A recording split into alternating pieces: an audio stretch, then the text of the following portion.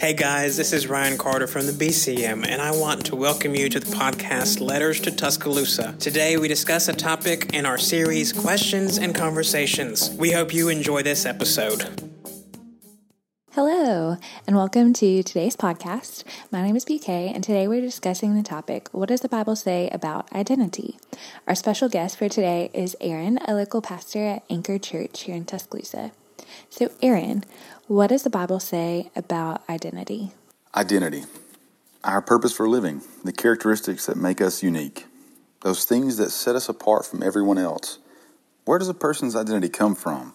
How does a person get one? Or maybe are we born with it? Can it change over time? I want to talk to you for a few minutes about identity and the origin of identity. There's a couple places that people tend to look when discussing this topic of identity. They first look within themselves or possibly receiving it from their close friendships, family members. If this is the case, we will find it difficult to be in constant rhythm in who we are, depending upon the stability of our emotions in that season. If our emotions are not in check, then we will be attempting to redefine ourselves every so often, only to keep up with our current changing likes and dislikes. We will be in a constant state of transition from one person to the next, depending upon the stability of our relationships. It'll be difficult to be truly us when we change with every new friendship we make. This can be seen as something as simple as the music we listen to or the major we choose in college. It can also be something as close to who we are as our personal identity, as close as our sexuality. Whether it's something as simple as genre of music or something a bit more complex like who we date, those things can change based upon a number of external factors, such as our surroundings, close relationships with family or friends, or even what's the next hot topic thing in our culture. This approach seems exhausting and a never-ending battle. We need something stable, something constant if we're going to gain an identity from within or outside of ourselves. It could possibly come from what we do, people say.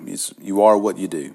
Whether we accept our identity from our occupation or season of life is going to depend upon whether or not we succeed in that vocation or that degree plan. If we're not successful, or maybe as successful as we feel we should be, then we're going to struggle with who we are as a person because our identity is wrapped up within what we do.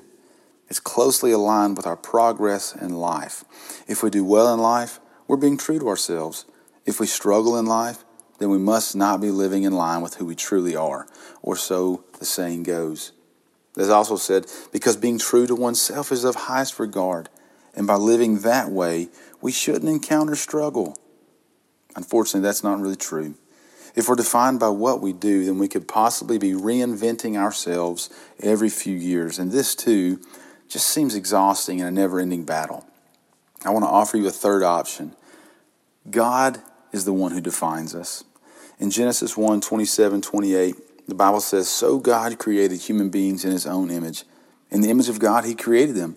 Male and female, he created them. Then God blessed them and said, 'Be fruitful and multiply, fill the earth, govern it.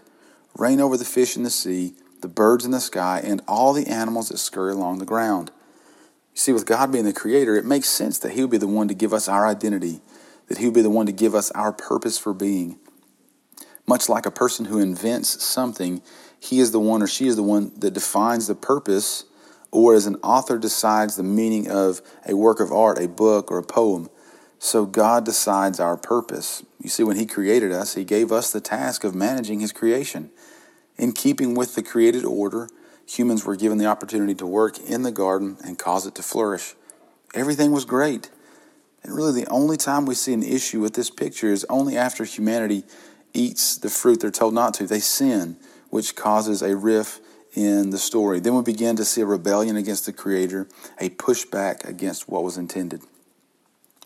So now all throughout biblical history, we see how individuals have fought to regain control of what's been lost. They attempt to create a name for themselves, and in effect, they work hard to regain that coveted relationship with their Creator. And they, by that, I'm talking about us as well. We really have lost our identity. We have forgotten why we are here and what it is we are supposed to be doing. We get so wrapped up in politics and music and all of these other great things that we've forgotten the greater thing. In the Bible, specifically the New Testament, we're told over and over again that if we're going to understand why we are here, we need to be born again. We need God to show us who we are created to be. Jesus tells Nicodemus in John 3 that if he wants to receive eternal life, it's only through acknowledging that Jesus is God's Son and that He's the only way.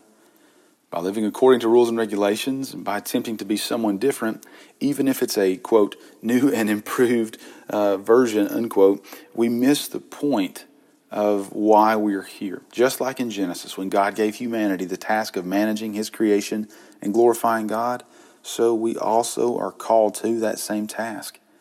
Our identity is to glorify God in our lives through our relationships, in our work, managing God's creation for the good of all around to God's glory. The problem with this is we cannot do this unless we've been born again.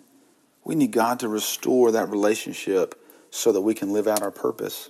In 2 Corinthians 5:17, the author says, "This means that anyone who belongs to Christ, who's born again, has become a new person. The old life is gone, a new life has begun." That means that once we are born again, we've been redeemed, we follow Christ, we can now walk in the way that pleases God. This is not only good news for us, but good news for others as well. As Christ followers, just as God has changed us, we are now given the opportunity, or the command rather, of sharing this truth with others. That passage continues to say, "And all of this is a gift from God, who brought us back to Himself through His Son Jesus Christ." God has given us this task of reconciling people to Him.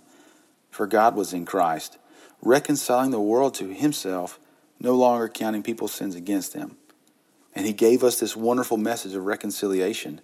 So we are Christ's ambassadors. God is making His appeal through us. We speak for Christ when we plead, "Come back to God." For God made Christ, who never sinned, to be the offering for our sin, so that we might be made right with God through Christ. See, the truth is, we will not find our identity, our purpose for living, by looking within ourselves, nor can we receive that from our jobs, family, or friends. Our identity is given to us by the only one who has the authority and ability to do so. That is God Himself. Do you want to know why you're here? Look to God. Only in and through Him can we find who we're truly meant to be.